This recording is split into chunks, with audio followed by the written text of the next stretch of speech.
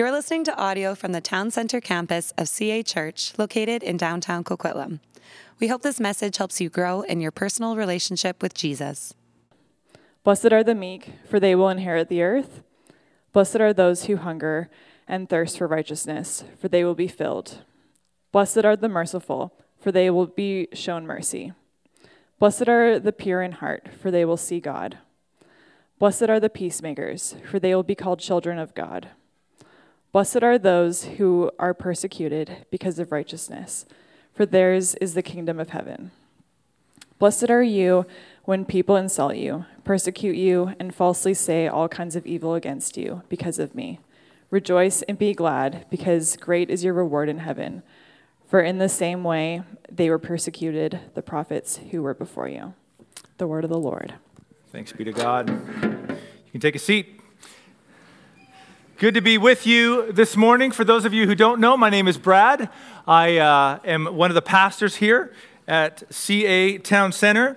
And just to clarify, the picture from Ensenada, thank you, Mark. I do think it's important to clarify, this was Sunday just after the Sunday morning service. It's not like we're dressing that way as we're going to serve in the different areas of Ensenada. So I just wanted to clarify that.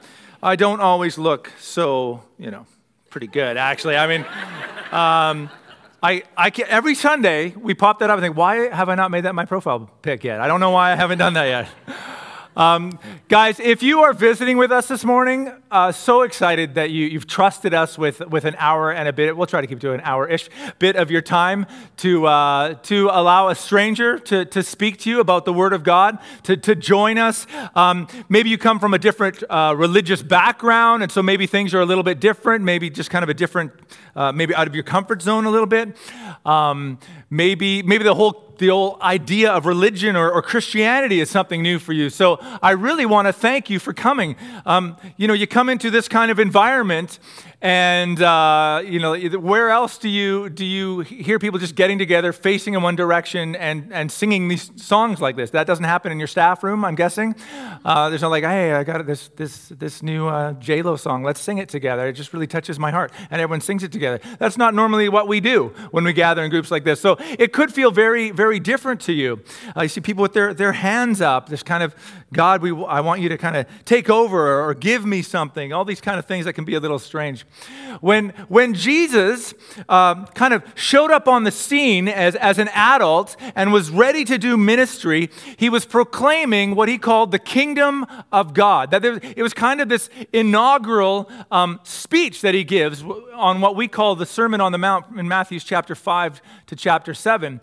And so for all of those who are kind of gathering around Jesus, he's been doing some miracles and things like that, and they gather around, they go, I want to know more about what this kingdom is about. This baptism that you're calling us into, this new understanding of the world, that God is stepping into time and space. I want to know what this is like.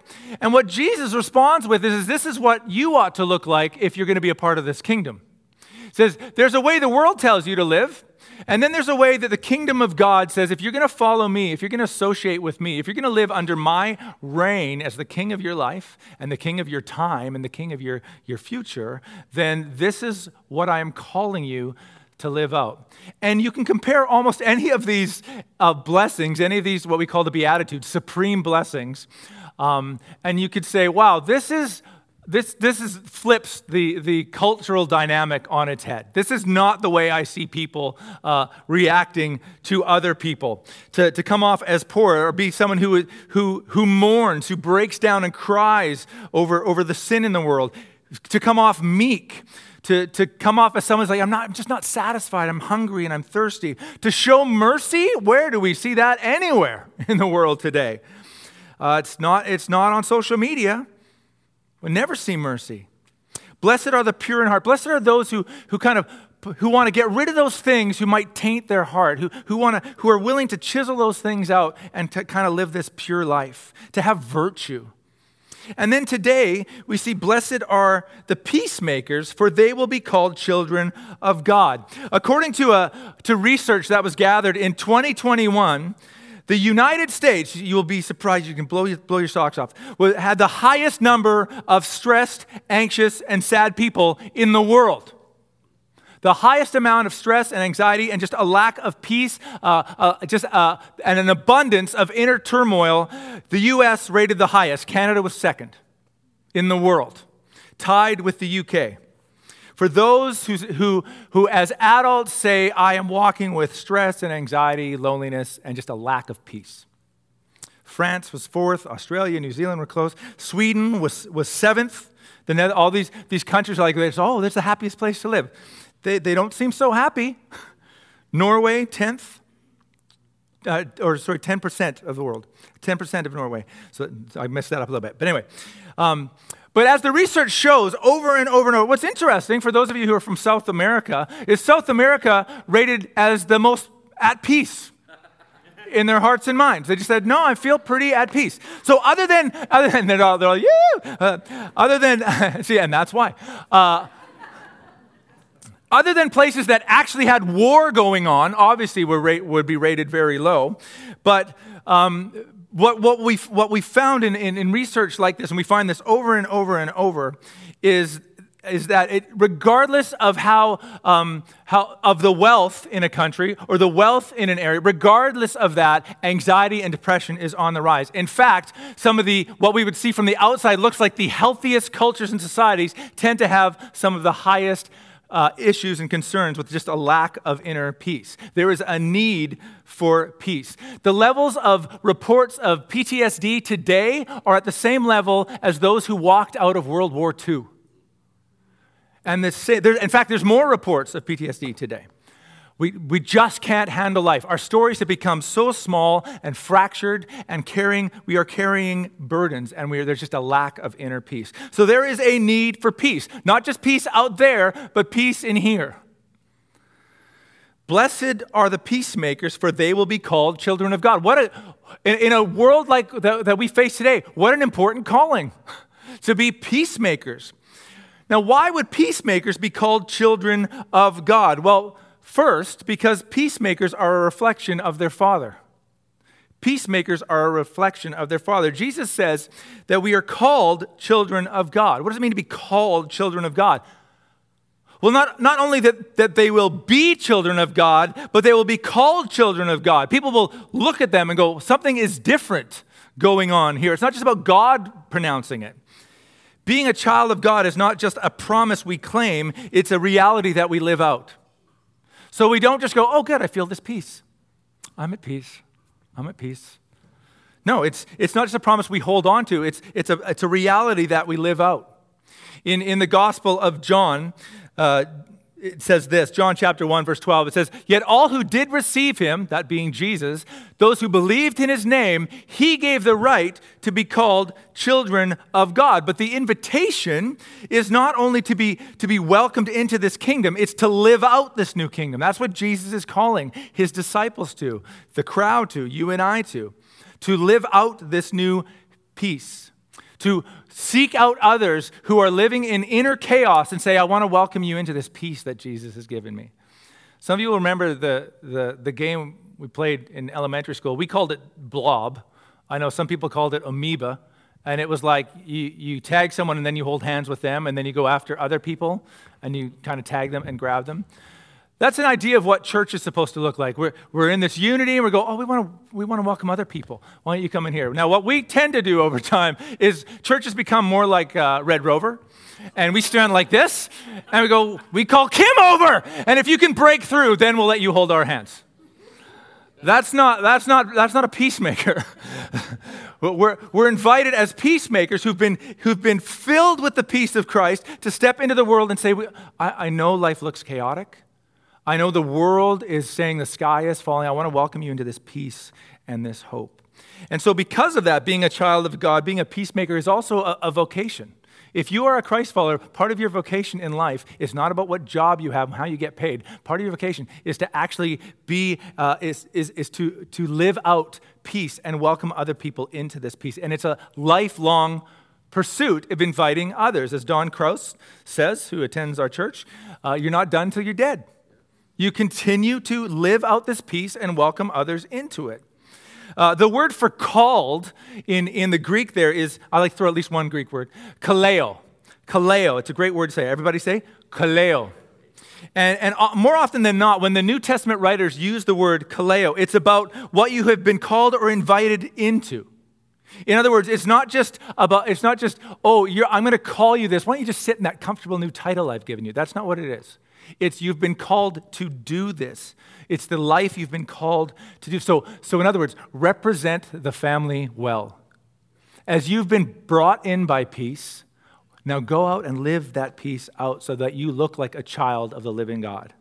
And I would suggest that the very tool that we wield that makes us peacemakers is the tool that made us children of God. We were brought in by peace between us and God that was brought about through the life, death, and resurrection of Jesus. There's a tool that the world lacks right now, that Jesus died to create, that he died to offer us, and that tool is forgiveness. If forgiveness is wielded more often, we would see a lot more peace in the world. There's a real lack of forgiveness. But if you are a forgiving person, you are living like a child of the living God. That is the DNA that has been poured into each of us, is forgiveness. The greatest way to bring about peace is through forgiveness. In fact, I would say that forgiveness is an aggressive attack on peacelessness. You want to end long bouts of peacelessness and chaos in relationships, even within people sometimes. Infuse forgiveness into the situation.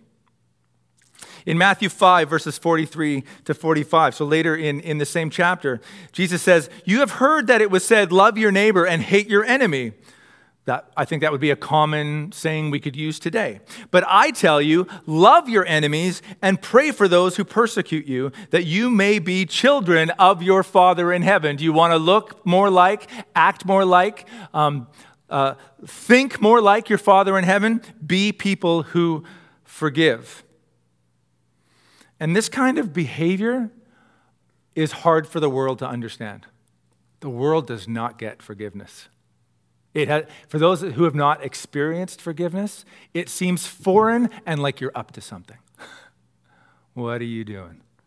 You can't just let this go. And we've seen this in the world. We've seen how the world just does not know how to respond to forgiveness. Some of you will remember in 2018, the female police officer named Amber Geiger, she entered into what she thought was her own apartment, and there was a man in there who she thought was a burglar, and so she pulled out her gun while she was off duty, and she shot him, and she killed him. And at her trial, she had walked into his apartment. At her trial, she was convicted of murder, and this man who had passed away, the victim, his younger brother, was given an opportunity to speak. He asked the judge if he could speak. And he looked Amber Geiger in the eye, and he said, "I want you to know that in the name of Jesus, I forgive you." He goes, I know you're going to prison. I know you made a mistake. I know you're guilty by all accounts. I want you to know that you are forgiven. And I can forgive you because Jesus forgave me, he said. We have a picture, I think, of that trial. And then he asked the judge, he said, "Can I please have permission to hug her?" And you can see the effect on the judge, which I think is gorgeous. People judged him for doing that. Said she doesn't deserve that. She's a murderer. He said, I can be nothing but a peacemaker. That's what Christ made me. Some of you will remember further back in 2006, a shooter entered a one-room Amish school in Nickel Mines, Pennsylvania. He dismissed all but 10 girls, and he shot them all, killing 5 of them. 5 of them survived.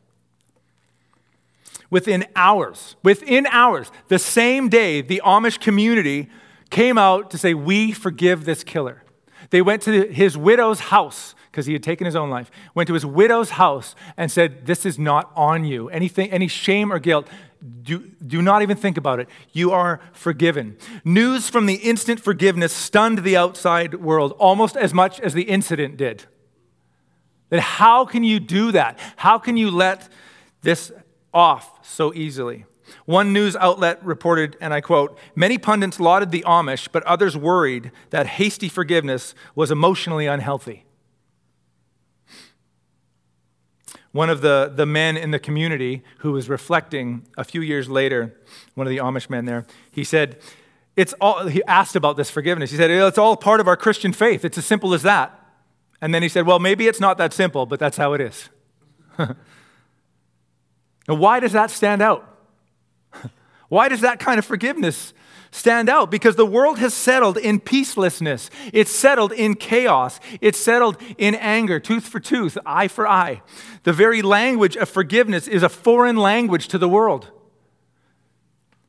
Unless there were a group of people who, after experiencing peace, who understand themselves as children of the living God and as ambassadors of the very peace that they claim for themselves, if there was a group like that, then we could see families changed, we could see communities changed, we could see cultures changed. Then the communities can be flipped on their heads. And you've heard me say this before. The world does not change from the top down, it changes from the bottom up. It does not change with petitions and politics. Historically, it has always changed when a group of people says, I'm going to live out this peace that I've been infused with. I'm going to live out the forgiveness that I have been so freely offered. That will flip a community on its head. Well, how can that happen? Well, Scripture's pretty clear that the lack of peace out there is often because of the lack of peace in here. That the chaos that is lived out outside of ourselves is because of a chaos inside us. Peace is not manufactured. I'm going to try harder to be a peaceful person. We can't manufacture. If we do, it'll last a little while. It doesn't come from trying harder. The lack of peace that many feel inside will never be fully remedied by politics or economics or social changes, by chemical means. It is a heart problem that needs a heart solution.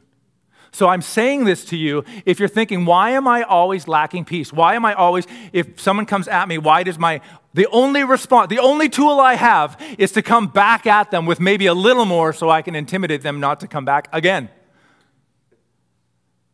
Because it's a heart issue. It's not, I'm just going to come up with some new practices and some new ethics. Jeremiah 17:9 says this in the Old Testament. It says, the heart is deceitful above all things. It's beyond cure. Who can understand it? So what then do we do? If our heart is deceitful above all things, it's required that we have surgery. We need heart surgery. Hebrews 4:12 says the word of God is alive and active. It's sharper than any double-edged sword, and it penetrates even to divide soul and spirit, joints and marrow. It judges the thoughts and attitudes of the heart. So we invest in Christ, we invest in His Word, we allow the community of Christ to speak to us and welcome us in.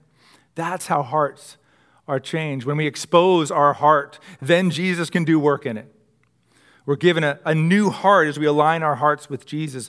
Again, in Matthew 22, verse 37, Jesus says, love the Lord your God with all your heart, with all your soul, and with all your mind. You want to walk in line with Him because that brings peace. Psalm 119, verse 2, blessed are those who keep His statutes and seek Him with all their heart.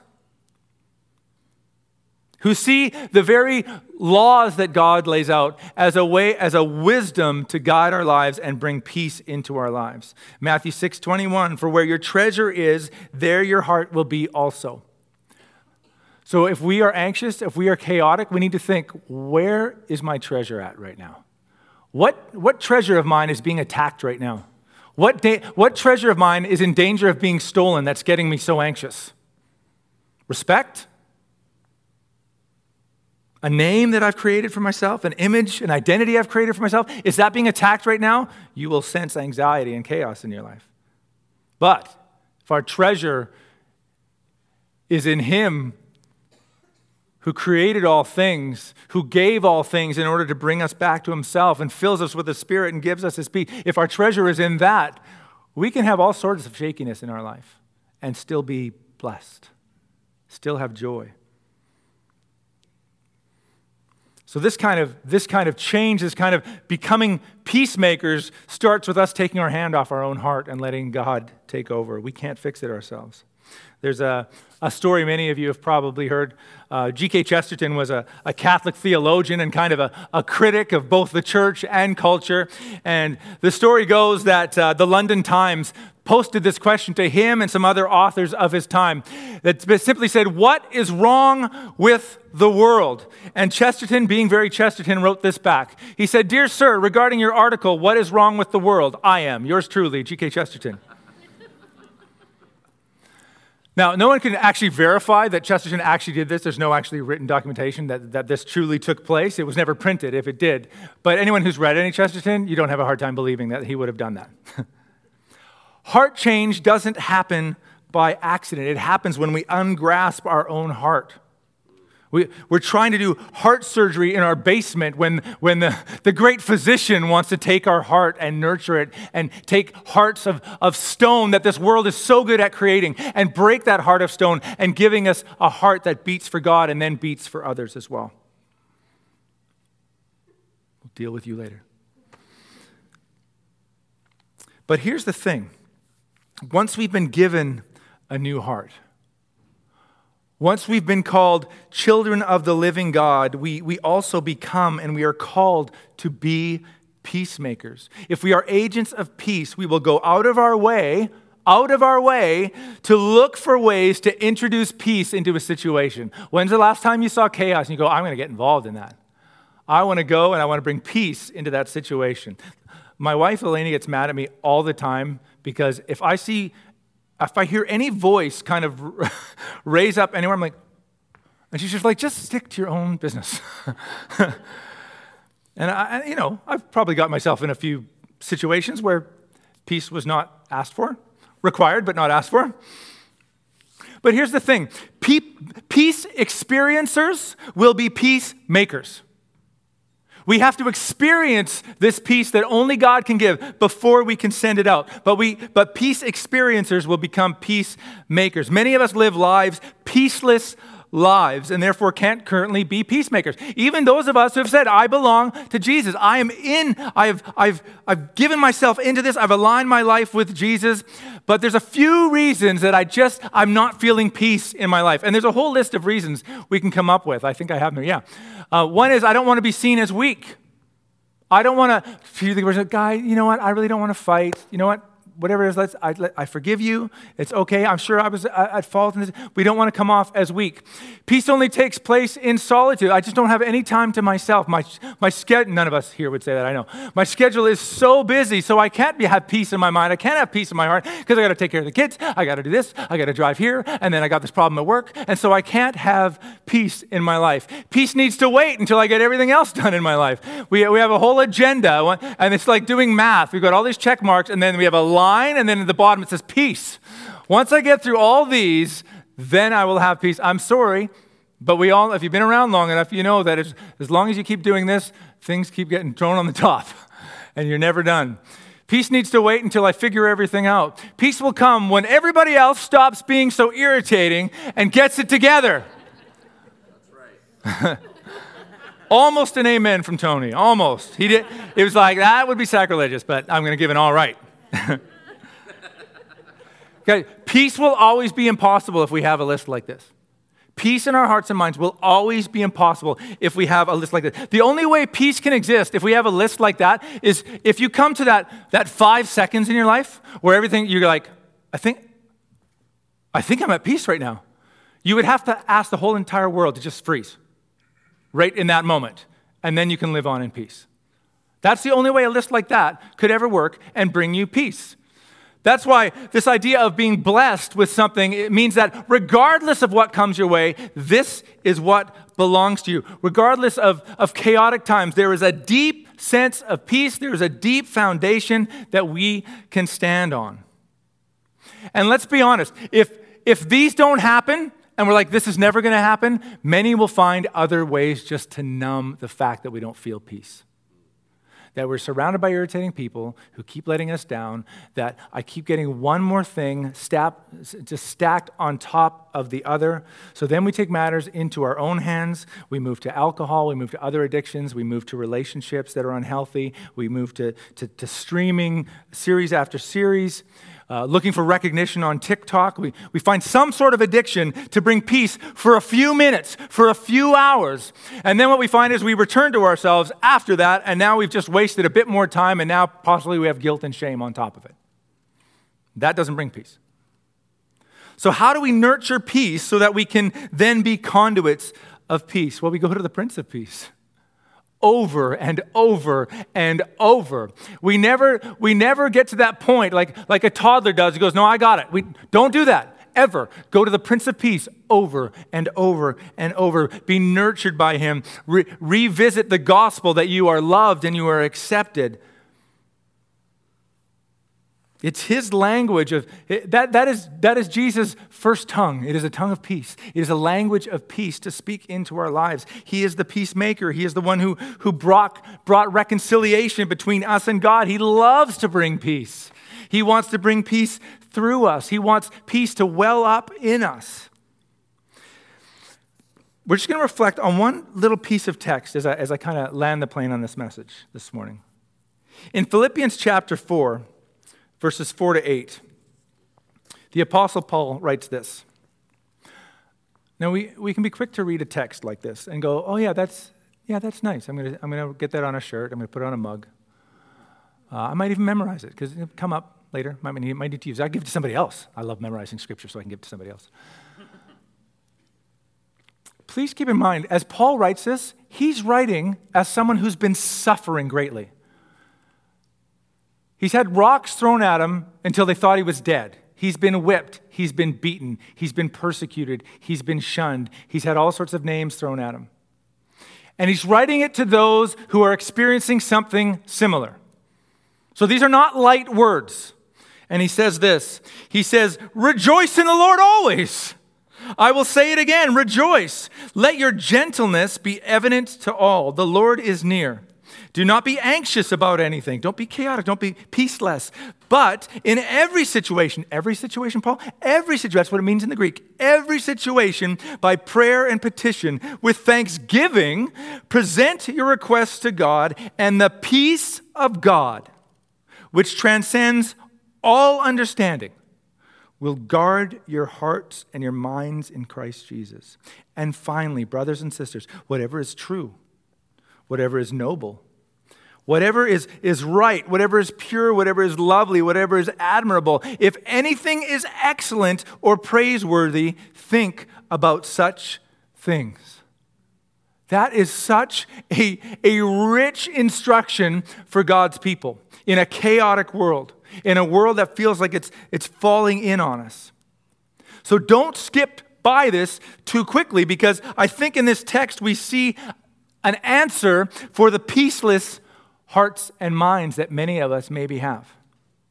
If the peace experiencer will be a peacemaker, this is very important. If we cannot rely on the world around us to conform to us, to bend to our needs, if the attempts at numbing our lack of peace in our hearts and minds only brings less peace in the long run, and slavery often to addiction and guilt, then where do we go? We go again and again and again to the Prince of Peace.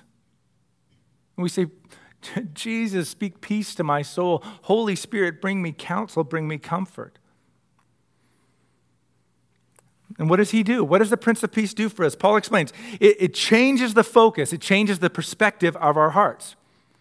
He says, hey, in all the chaos, and Paul was speaking to people in chaos from chaos. They were persecuted, pressured by the world, threatened. He says, in the middle of your chaos, rejoice. In what? In the Lord. Why? Because he is a constant. He is a constant that you can hold on to.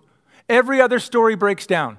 Every other promise disappears, fades away, but Jesus is a constant.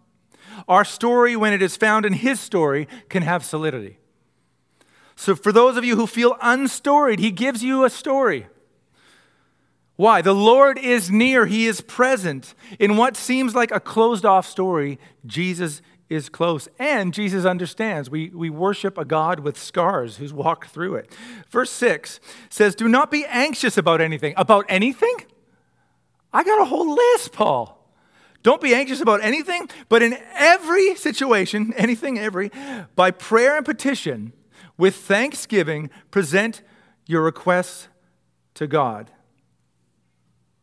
When is the last time you attempted to give thanks? Not just pray for God, give me deliverance, give me strength. When's the last time you prayed a prayer of thanksgiving in the midst of struggle?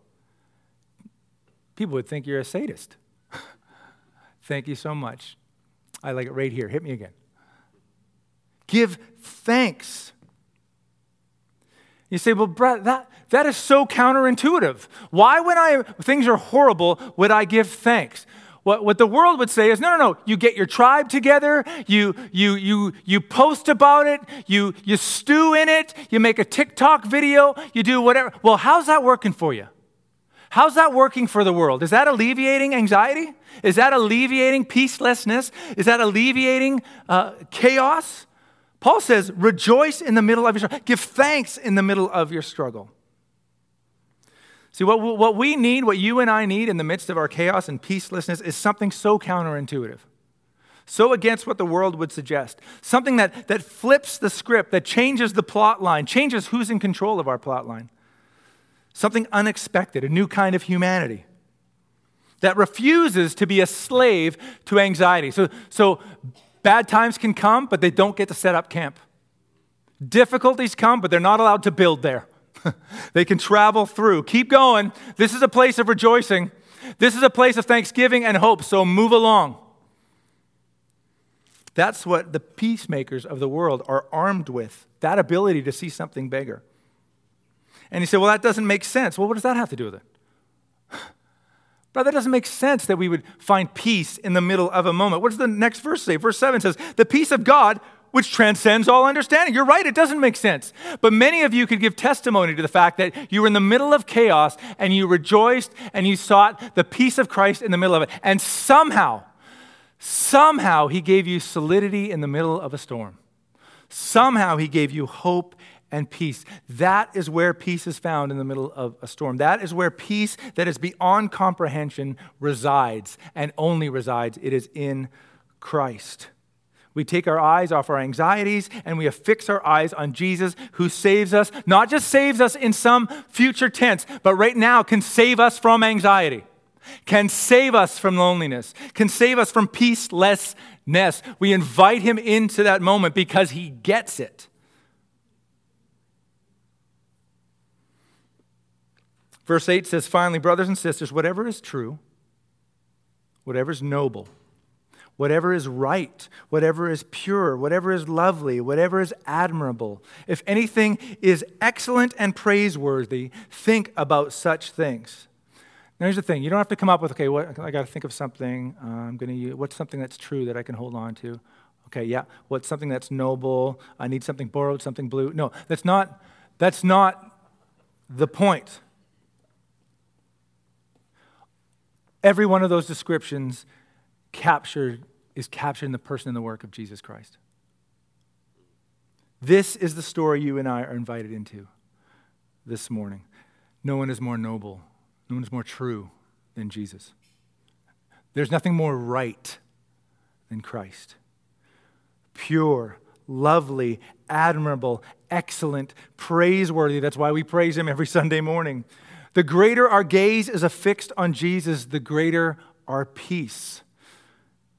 I would suggest that the reason many of us are peaceless, the reason we are at war with others and war in our own minds, is because we've neglected these words of Paul to rejoice, not just rejoice without a foundation, rejoice in the Lord always. So in our relationships, if we take our eyes off Jesus, even in our relationships, there will be a lack of peace in our relationships. In our work, if we have taken our eyes off Jesus, there will be a lack of peace in our work. In our school. And so we cannot be peacemakers in any of these areas if we don't focus our eyes on Jesus and rejoice always. Now, if you've grown up in the church, you're probably familiar with a song called Turn Your Eyes Upon Jesus. At some point, you've probably heard that. The song captures this sentiment. Let me read you just a little bit. It says, "O soul," and now just sense how many of us these words speak to. "O soul, are you weary and troubled? No light in the darkness you see. There's light for a look at the Savior and life more abundant and free. So turn your eyes upon Jesus. Look full in his wonderful face, and the things of earth will grow strangely dim in the light of his glory and grace. That song was written by a woman named Helen Lamell. She was an English woman. She had moved to America as a young woman, but then moved back to England to train as a musician. She met a wealthy Englishman, and then in her 40s, she actually became blind. Her husband left her because of her blindness, didn't want to deal with that, and she had a handful of different problems happen to her until she came across this statement that she read. It said, "So then, turn your eyes upon him, look full into his face, and you will see that the things of earth will acquire a strange new dimness." So as a blind woman who could have had many reasons not to rejoice, as a blind woman, she wrote the words, "Turn your eyes upon Jesus. Look full in his wonderful face, and the things of earth will grow strangely dim in the light of his glory and grace." She had read that statement. It was actually from a small devotional that was written by another woman from her time, Lilias Trotter. And if any of you have read the history of the church in the last 2 centuries, Lilias Trotter was a missionary from a wealthy family who just decided, I'm going to give it all up and go be a missionary in Algiers. Didn't know any of the language, didn't know any of the culture, just showed up with a few of her friends. And she was writing of this very idea of focusing our eyes, our hearts, and our desires on Jesus. And she wrote this, and this is the same segment that Helen Lamell got the other segment out of. It said, she's saying that people will complain, say, we can't just focus on Jesus. There's life going on around us. We gotta take in everything. She says, no, just focus your eyes on Jesus. She said, will it not make life narrow, this focusing? In a sense, yes, it will. And in the narrowing and the focusing, the channel will be prepared for God's power. Like the stream that's hemmed between the rock beds that wells up in a spring, like the burning glass that gathers the rays into an intensity that will kindle a fire. It is worthwhile to let God see what he can do with these lives of ours when to live is Christ. What she's saying that when we focus our eyes on Jesus in devotion and prayer and in his community, when we live in his story and prepare our hearts for refreshing, spiritual water will flow into our lives, like water rising between two very tight rock crevices that can't go anywhere else. Because we're so focused on Christ, it'll burst up out of us. Like through a magnifying glass, bringing the rays of the sun to a fine point so that we feel the burning warmth of Christ in our life. We will find this overwhelming peace as we focus our eyes on him. We find belonging, and through us, the peace of God will be at work. So guys, I don't know if you consider yourselves a peacemaker. Maybe you're like, I got no reserves anymore. To be a peacemaker. The beautiful thing about being a peacemaker, it has nothing to do with your reserves. It's just to be a conduit, to be the magnifying glass so that Christ can shine through you. To be so focused that the wellspring of living water can come up through us. But this is the invitation. This is the vocation of a child of the living God that comes about when we continue to anchor ourselves in the peace that is only made possible through Jesus Christ. So I'm going to invite you to bow your heads. And I want to say to each of you this morning, and if you've come this morning and you just say, I'm not a Christ follower and I've been living in chaos. I feel overwhelmed by burdens of life. I feel overwhelmed maybe by just my own issues of guilt and patterns that I'm in. I've just had this kind of undercurrent of loss and a lack of solidity in my life, then maybe this morning you need to say, Jesus, I'm gonna focus my eyes on you. I'm going to align my life with you. And so that lack of peace I have that maybe is connected to this understanding that I need forgiveness in my own life, good news for you. Jesus is ready to offer you that right now. And so in your heart, in your mind, you can just say, Jesus, I want that forgiveness, and I want that new life you offer. It's the beautiful thing about his forgiveness is It's the kind of forgiveness that surprises us and surprises the world. He's very ready to give you forgiveness with no strings attached. And maybe some of us here, we've been Christians for years, but we found the chaos of the world, the anxiety in the world, the pressure of the world to conform in different areas has just pushed so heavily on us. We've been keeping to ourselves. We've been keeping our words to ourselves, and our world has got smaller and smaller and smaller. And we feel so unstoried, and we feel like there's nothing bigger than just putting our feet in front of each other and keeping our head down. I want to invite you to step into this larger story that you were invited to when Jesus welcomed you into his family. That there is a much wider story, a much more beautiful story that offers hope, offers strength. And so, Jesus, it's my prayer for each person here this morning that there would be a deeper understanding of who they are because of you. I pray this morning that your forgiveness would trickle deep into our souls, that we understand that with no strings attached, we belong to you. With no strings attached, you have given us the right to be called children of the living God. But now, as you have called us to be children of the living God, may we understand that as our vocation, to be conduits of your peace and joy. May we wield very freely the gift of forgiveness you gave to us. May we be free to throw that out to other people. And when we come into areas where there is chaos and peacelessness, whether it be in our own families, whether it be with friends, whether it be in school or at work, may we be peacemakers in those moments to offer forgiveness and love and acceptance to those who are walking in fractured, chaotic lives. Do a work in us this morning so that we can be quick to offer that peace to others. We pray this in Jesus' name. Amen. Thanks for listening to this message. If you've been listening to our sermons, but you're not a part of a church community, we would love to have you join us. You can go to cachurch.ca to find out more about getting involved in the life and mission of CA Church.